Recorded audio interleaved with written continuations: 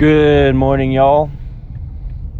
It is March 3rd. Gosh, I keep saying March. It's not March anymore. It's April. It's April 3rd. It's kind of like the new year. When the new year comes, I still write a couple checks, actually, for certain bills. And I wrote 2022 for probably a week or two before I finally got back to 2023, or got forward. I started to think, okay, time is moving on. So it's not March anymore. It is April 3rd. It's Monday morning, and I hope you guys are doing well. Hope you had a blessed Sunday. As we're continuing in 1 Corinthians, again, Paul starts out commending these guys and reminding these guys of their identity, reminding these guys of the fact that they're saints, and they're a local body in Corinth, a church in Corinth, and also there's a universal church, more saints throughout the world, set apart. And he's reminding them, I believe, of their identity and of who they are. And another thing I believe Paul reminds them that's, I think, incredibly important for us, especially if we're going to live in reverence to the Lord, in a healthy fear of the Lord, to where we're not going to do and dabble in these things. We're not going to flirt with sin. We're not going to flirt with darkness, right? We are going to walk in the light.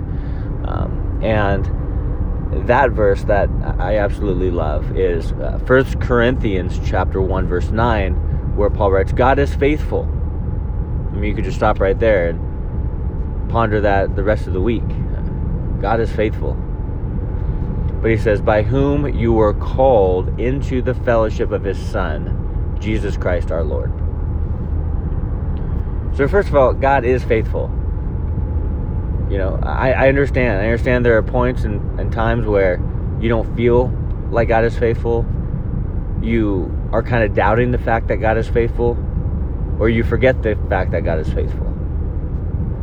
And so you try to take up the reins yourself. You try to do it on your own. You try to say, well, I'm going to get this stuff done, and you cease to believe that the Lord is actually faithful and he's going to come through in every way he's promised you, because he will.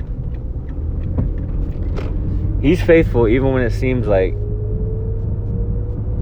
the world is in chaos or our lives are out of order. Like, God is still faithful in the midst of all that. In other words, we can trust in the Lord because of his perfect faithfulness. Like, it's perfect faithfulness. He is perfect in his faithfulness. There's no promise that God has given that hasn't come to pass. Now, there are promises he's given that we doubted and we didn't walk in. But that's our fault. That's not his fault, right? So, see, God is faithful, in whom he's called us into his fellowship with the Son. And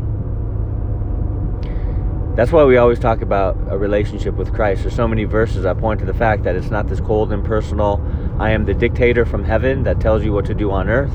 Do it or else. No.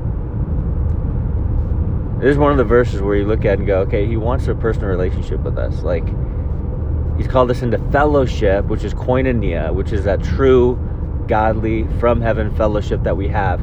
He's called us into fellowship with his Son, Jesus Christ. And so we have a relationship, yes, we have a connection and communication with Jesus. And I think this is so important, it's so imperative, it's something that we can't forget, because when we forget it, then we'll let the culture, they will let Corinth dictate their decision making. They'll let Corinth lure them away from the Lord. They'll let Corinth have them justify how many liberties they're walking on, which it comes to the point where they're walking in so many Christian liberties, it's actually sin.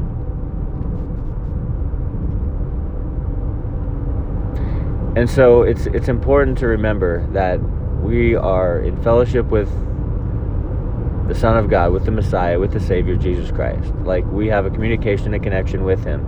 And God is faithful in giving us that relationship. I mean, the fact that we can actually pray to God and he hears us, the only way that was possible is through Christ. And so it's this closeness that we have.